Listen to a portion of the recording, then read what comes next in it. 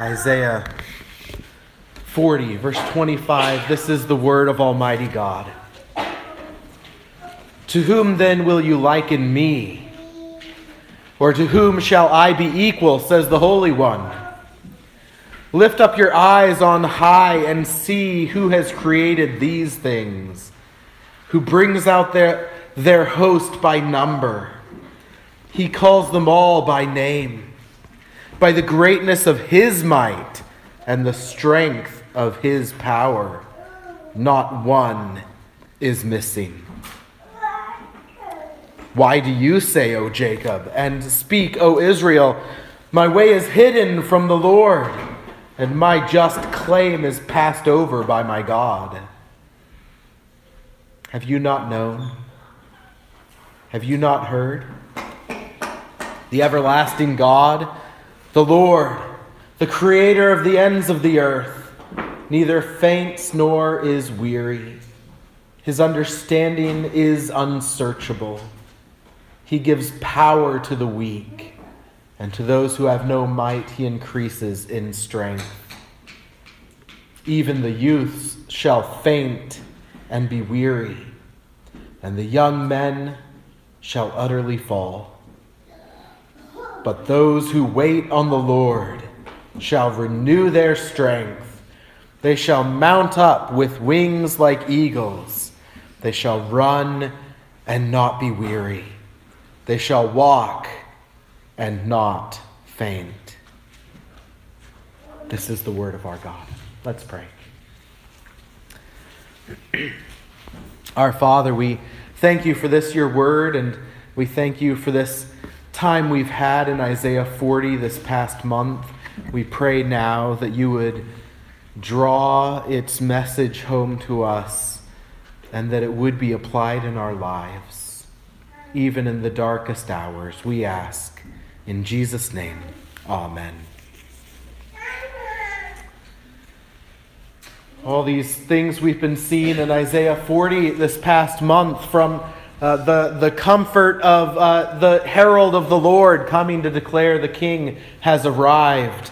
As we know, John has come and the king has arrived now. To the message that this king is one who is the victorious warrior, who is also the gentle shepherd. To the fact that he is also the creator, the one who holds the stars in his hands, the waters in his hand, who knows all the particles of dust in the universe. To the fact that there is no one like him, no human, and no other God. All of these things drawn together ought to lead God's people to abundantly good cheer. When at Christmas we sing, God rest you merry gentlemen, Isaiah 40 ought to give us all the ammunition we need for that merry gentleman part, as well as the rest part. But sadly, as we come to the end of Isaiah 40, we find that some of God's people are not of good cheer. Instead, they are despondent and even accusatory. My way is hidden from the Lord, and my just claim is passed over by my God. Now, in the just two previous verses there, verse 26 especially, we see this emphasis on God bringing out the hosts and calling them by name. And usually when we see that in Scripture, it refers to the stars. So a way of talking about the entire universe. But I think he's making a point from the greater to the lesser here, that if God has not missed one star, how should we think he will miss one child of his? One child on this little speck that goes around one medium-sized star in a vast universe. He hasn't lost a single star. He's not going to lose a single one of his own children. And the response of some of God's people is to say, well, he's misplaced us. He doesn't remember us. My way is hidden from the Lord. The road that I travel day to day, full of difficulty and pits and darkness. He doesn't seem to know about my life. He doesn't seem to understand about my life. Or he doesn't care. He's absent at best in the affairs of my life. And then that second thought, my just claim is passed over. It's an even stronger statement. Not just that God doesn't know generally what's going on in my life, but that I've made a legal appeal to him, the judge of the universe, for justice. And he's not even looking at my appeal. I'm appealing what's happening to me, appealing the way I'm being treated, and he won't even look at my appeal. He refuses. What kind of good judge won't even look at the appeal before passing it over? This is the way they talk in their complaint. And notice who the people complaining are. It's Jacob and it's Israel.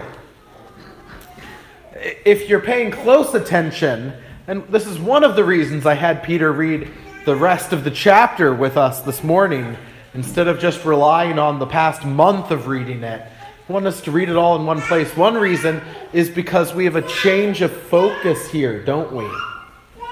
Remember who is told to have comfort at the beginning of the chapter? It's Zion and it's Judah. It's the two southern tribes that have not yet, in Isaiah's day, been taken captive by enemies. They still can boast, Yahweh has given us success. Yahweh is our security. We will not be defeated. We worship Yahweh at his temple on Mount Zion. A lot of those things are lies in Isaiah's day for the majority of Israel, majority of Judah. Because there aren't a lot of faithful believers in that day. But they still can make the claim, even if it's not true of them. But here in the end of the chapter, when he has made the claim, not one is missing to this God. Now he speaks as if the voice of the northern 10 tribes, Jacob, Israel, who have already been taken into captivity. They have been led away by Assyria into Mesopotamia and other places, there to be scattered among other peoples, also brought and kind of blended together to make them lose their identities. These 10 tribes have been long away from the promised land. Ritterboss comments, groaning under the condition of exile, reduced to despondency by years of oppression, they cry out their excuses to God or their complaint to God. And God's response here, why do you complain, is the type of answer we would expect from a judge who hasn't ignored their appeal, who hasn't just shoved the paperwork aside and moved on. God is making it clear in these verses that he has not neglected them, nor misplaced them. Their way or their road into exile was observed by him. Indeed, it was because he sent them into exile. But here, their complaint is that God has forgotten them, and no doubt they have a variety of promises in mind that he seems to have forgotten. He seems to perhaps to them have forgotten that Judah isn't the only tribe of Abraham's children. That God had made promises to all the tribes of his people. Or maybe they have in mind something like Psalm 1 verse 6. For the Lord knows the way of the righteous. And they say, but does he know our way? Of course, they presume a lot there. They forget how that verse ends. The way of the wicked will perish. Oh, they presume a lot about themselves. And because they presume a lot about themselves, they presume that God has broken his promise or has forgotten his promises. They seem to also forget the promises of Deuteronomy, that when they forsake God and worship other gods, like the ones we thought about last week, that he will send them into captivity. They remember the promises they like and say God has forgotten those for us. And they neglect the promises they don't like. That's their complaint. Does it sound familiar or feel familiar to your own heart? Do sometimes we also have this feeling that God has forgotten us? That on the average day, I go through life and God isn't really actively fulfilling promises in my life. That he has perhaps blessed others and forgotten me. We look at our trials, our troubles, our pain, our loss, our grief, our emptiness, our despair. We feel adrift and confused, and we, if not with words, in our hearts, make the same type of complaint as they did.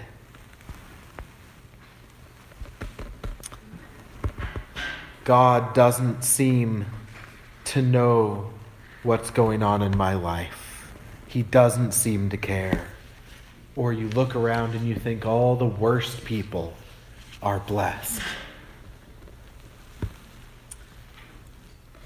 Well, another year is swiftly passing away. And I wonder if it's easier to look back at this past year and remember the losses you've suffered and the pain you've had than it is to look back with joy at all the good things that have happened.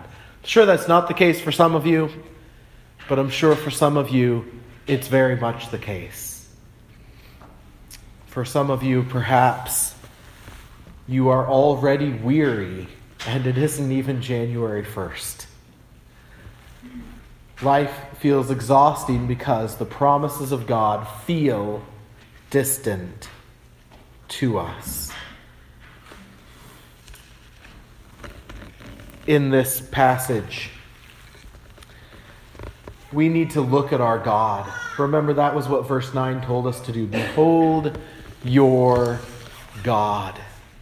That's what we've been doing for 3 weeks. Beholding our God. 4 weeks, I guess, really. Right. But now in this passage, it calls us, while beholding him, to hear him as well. What does he have to say in response to our complaint? He has 2 things he has to say. One has to do with the problem, and the other with comfort. So, as we behold our God in Isaiah 40, let us hear his statement of the real problem and his promise of comfort. There's the problem. And the problem, God makes very clear in these verses, is not himself. It's not that he doesn't observe us or he passes over our complaint. The problem is not him, it's us. Verse 28, God makes clear the problem is not him. The everlasting God, Yahweh. Yahweh, the Lord, I am that I am. They really ought to remember that. They ought to remember that once, for 430 years, it seemed like God had forgotten Abraham's children. But he hadn't. And that after 430 years, by the way, which he told them was going to happen in advance, didn't he? He told Abraham that it would be that long. And after 430 years, God heard their cries. And he came and he squashed their enemies like a bug. and led them out of captivity into the promised land. It's significant. It isn't always significant to us, but it's significant. It should be significant to us that he uses the Lord here. The everlasting God is the covenant God who brought you out of Egypt. It's been a couple of decades.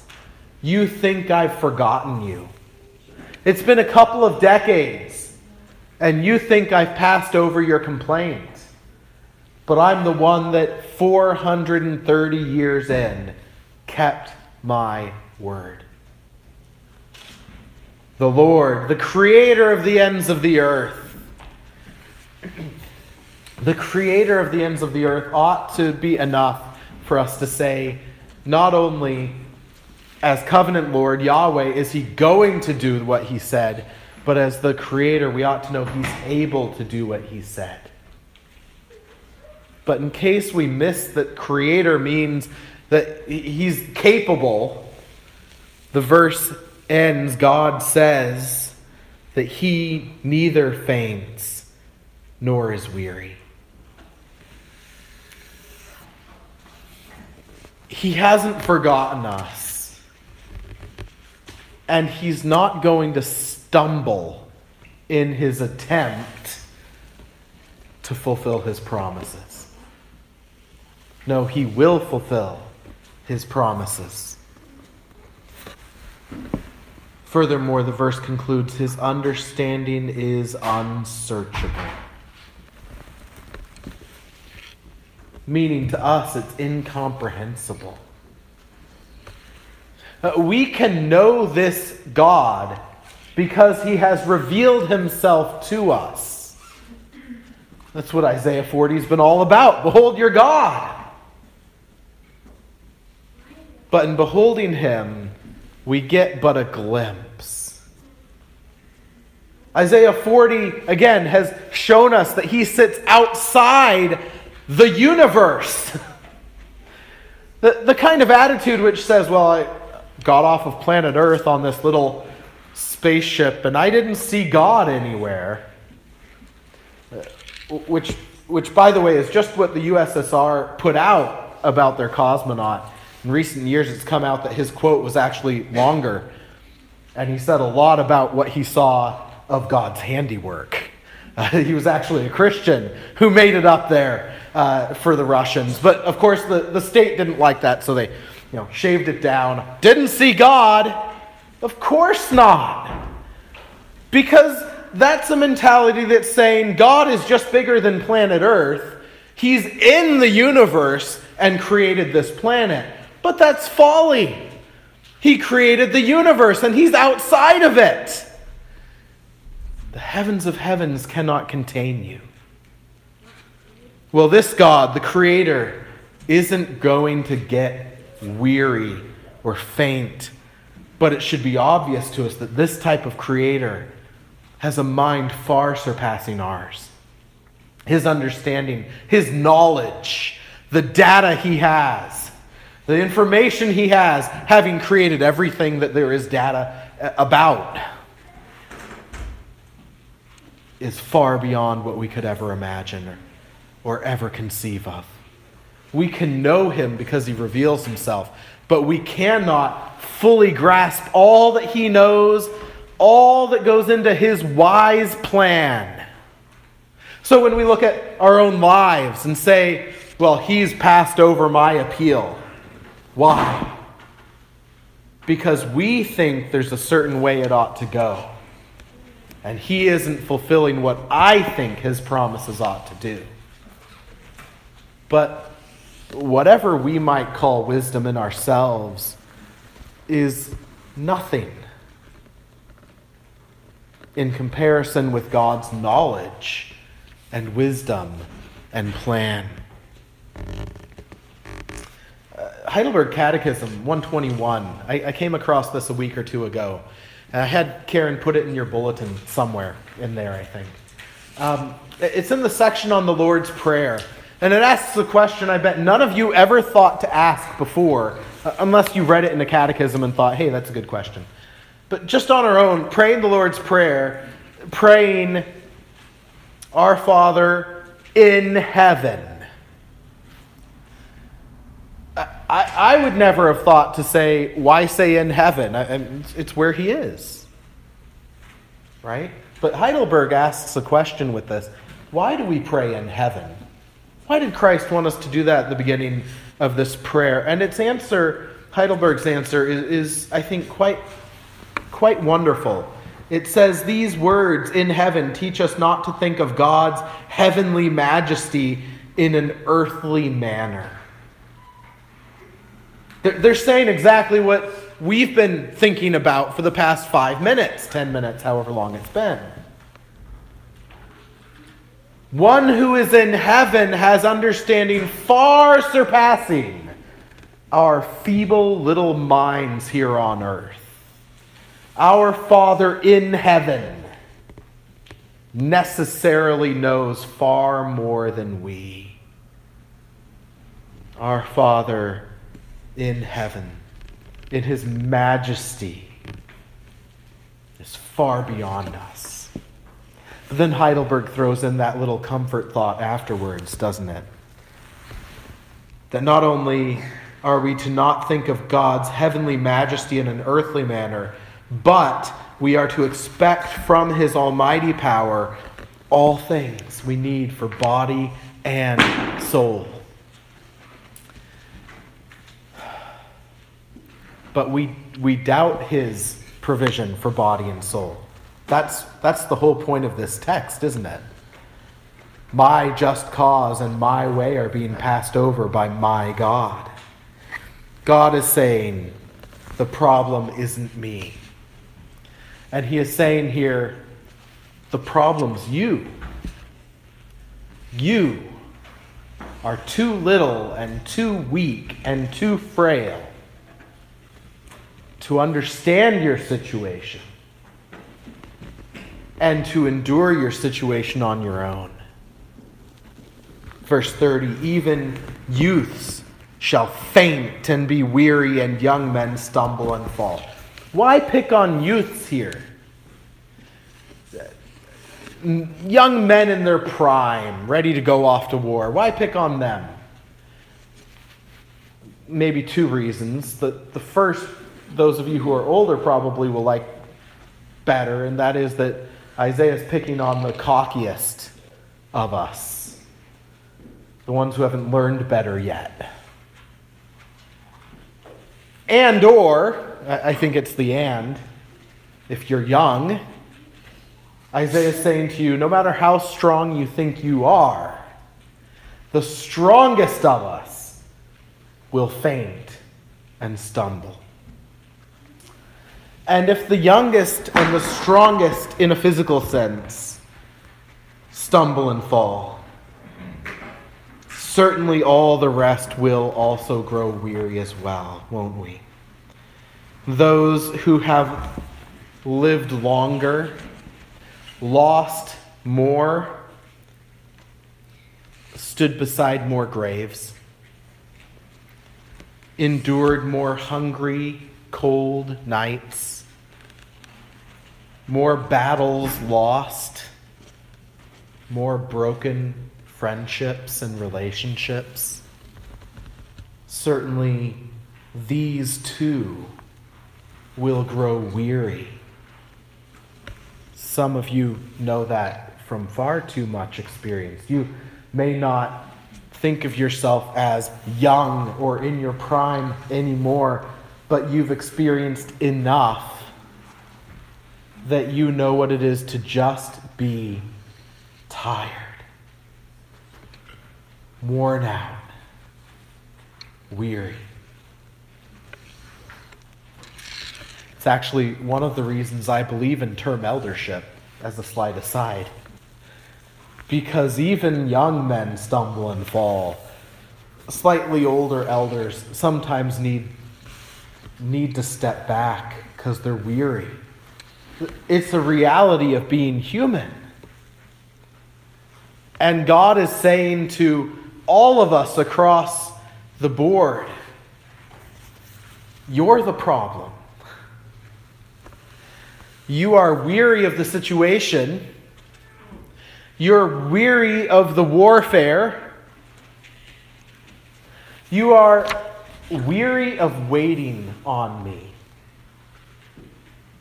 You're exhausted thinking that I'm never going to come. You're just tired. You've had enough of this faith thing.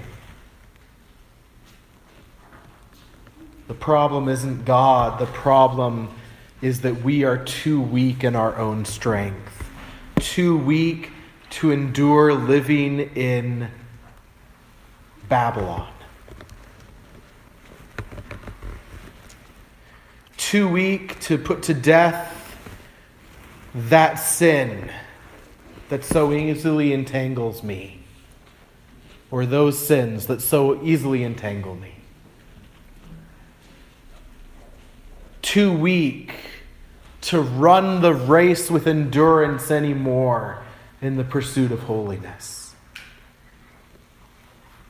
Too weak to patiently endure persecution for Jesus' sake.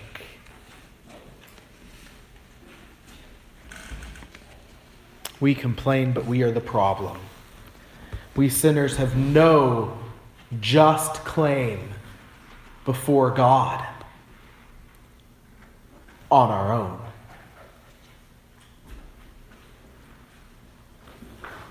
Isn't that so ironic that we say he's passed over my just claim, my just appeal? Like a murderer complaining, they wouldn't take up my appeal.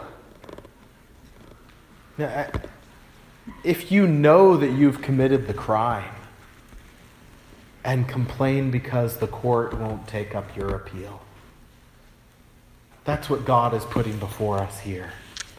You are too weak. You don't have a just claim unless, of course, your claim is another.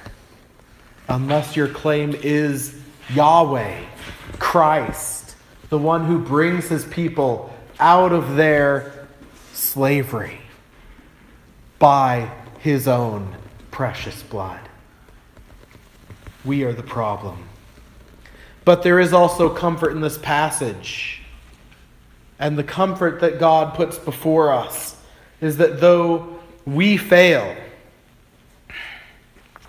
we are not strong enough, nonetheless, there is comfort for all those who wait on the Lord.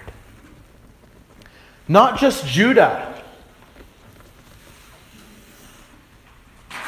I think in this series on Isaiah 40, the other preacher preaching at one point made the comment that Isaiah 40 serves as kind of a table of contents or an outline that then can be put across the rest of the book of Isaiah from 41 onward of what God is going to say. And I think that is certainly true. That is certainly true when it comes to this interplay. That God speaks directly through Isaiah to Judah, and then he'll take a moment to speak comfort also to the tribes already in captivity.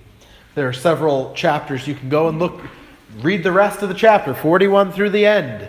A lot of comfort in those passages.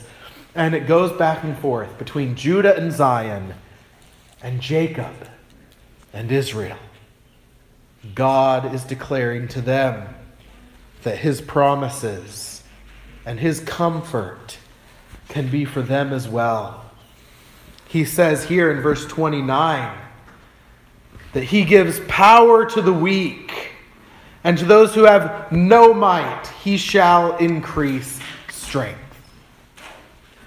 You're the problem. You're too weak, but I'm the God who gives strength to the weak, to the pathetically weak, to the weary. He is the one who has sympathy to those who are weary and heavy laden. He gives rest. He is the one who takes the sick and the broken and gives them life and health. He is the one who goes to those lost and ruined by the fall and displays comforting sympathy again and again and again. There is comfort, not only for Judah, but for Jacob and for us. But it's a comfort that requires us to remember it is his understanding that is unsearchable. So much of our complaint comes in because we say, you say you give strength, but I didn't have strength for. Or I didn't get the outcome I wanted. We forget that he gives strength to endure and to engage in exactly what his plan calls for. So I was trying to think of specific examples here. I'll give a somewhat general example and then a specific instance of thinking through this. Perhaps better to say, thinking through our inability to comprehend this, the ways of God, which are comforting. One is healing. When we think of faith healing, what is so often the complaint? You didn't heal. We prayed and you didn't heal. You ignored our request. We did what the New Testament tells us to do, maybe. We called in the elders and they prayed over, maybe even anointed with oil, this person and prayed over them. And no healing came. And we forget his unsearchable wisdom. His unsearchable wisdom, which works all things for the good of his people. Now, sometimes the good of his people, the best for his people, is that he gives them the strength to endure pain so that they might grow closer to him. Sometimes the best for his people is that he gives them the strength to endure even to death, that they might be with him. Those of you who were with me in Sunday evenings earlier in 2023 might remember we read a passage where the son of a very wicked man, a young son, we don't know how young, but if not an infant, probably a toddler, found favor in the eyes of God. And so God took him home so that he wouldn't be alive when the complete slaughter of his household took place in judgment. Now, our brains can't get around that very easily, can they? That it is the graciousness of God which took that child. And yet that's what Scripture tells us.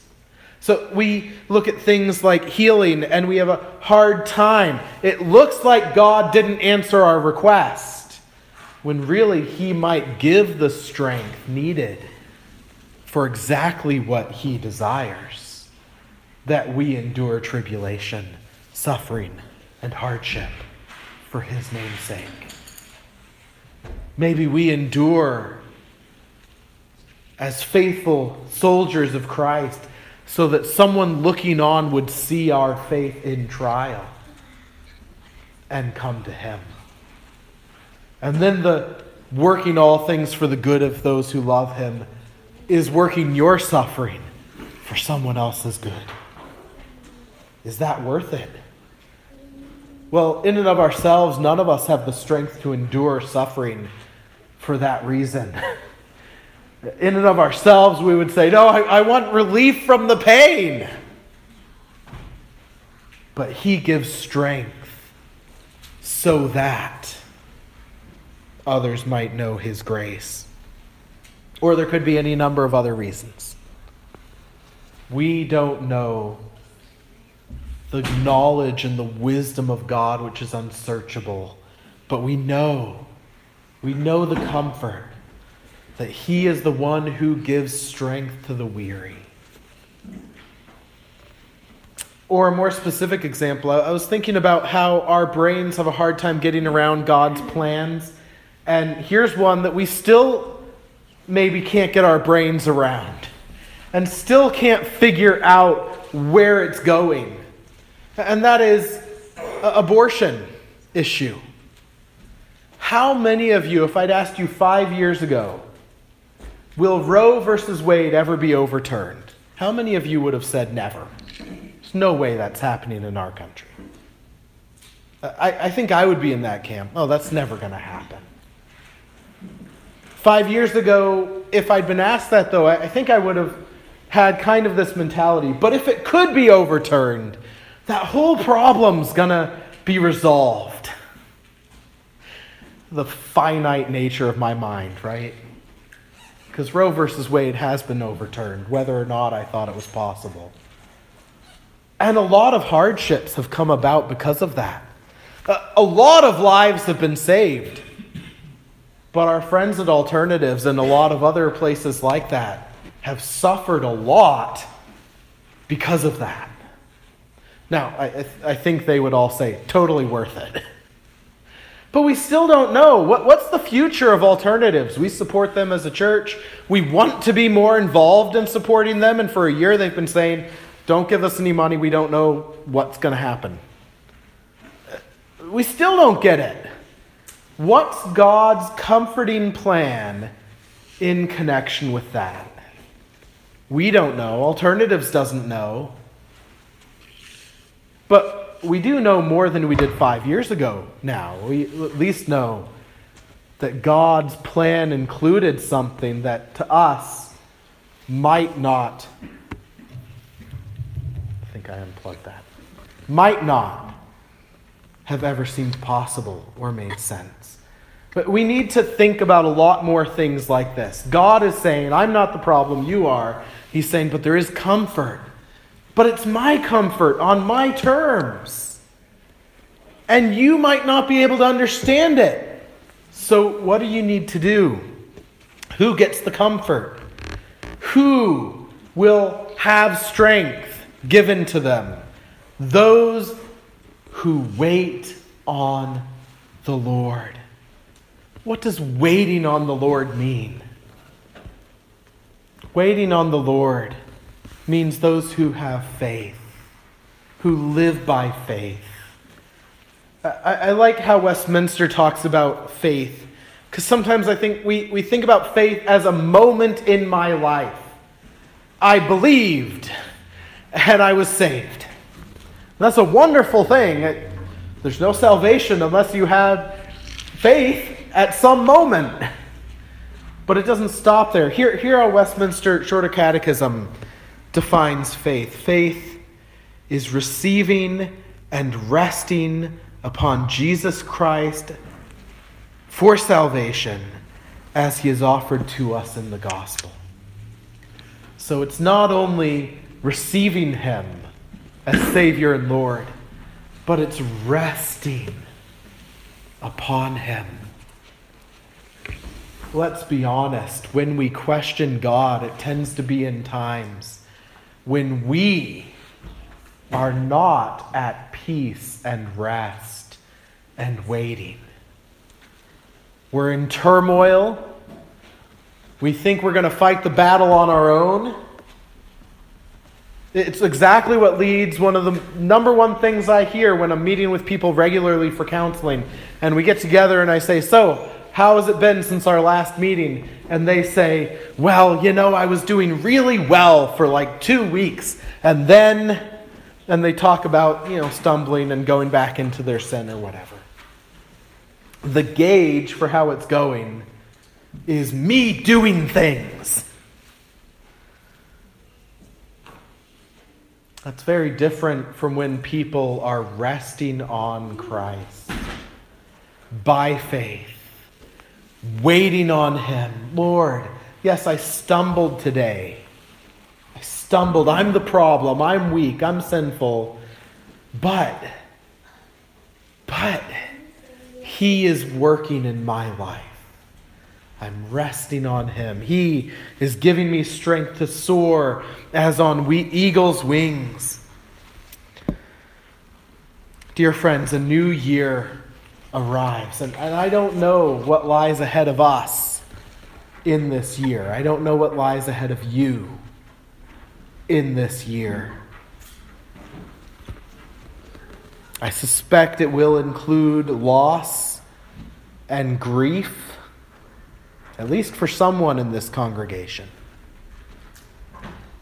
Disappointment for all of you.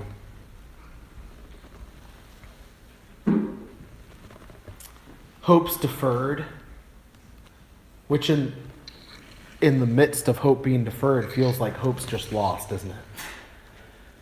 It hasn't gotten here yet. Hopefully this next year will include a lot of joy. But it will certainly include conflict. Living here in Babylon as we do. It will include pain. And it will include persecution for righteousness' sake, for all who wait on the Lord. A new year is upon us. Times change, epochs come and go. This God, this Redeemer, the beginning and the end, the Creator of the ends of the earth, neither grows weary nor will he be faint in 2024. Lay your weariness at his feet. Bring your brokenness before him. Cry out in the midst of this culture's pressures, perversions, and persecutions. And wait. Wait on his timing. Wait on his perhaps incomprehensible answer to your prayers. Wait knowing that he will not always give you the earthly victories that you want. But that as you wait, he will give you the strength to endure by faith until the end. When Christ returns, and all things will be made new in the new Jerusalem, prepared by Christ himself for Judah, for Jacob, and for Gentiles like you. Wait on him, the captain of your salvation, knowing that in him you have received the Spirit who works in you the strength to pursue sanctification this year, to pursue holiness, despite its unpopularity here in Massachusetts, in America, in this world. Wait on him and remember what he will promise just a few chapters from here in Isaiah 40. That all those who wait on the Lord shall never be put to shame. Wait on him. Let's pray.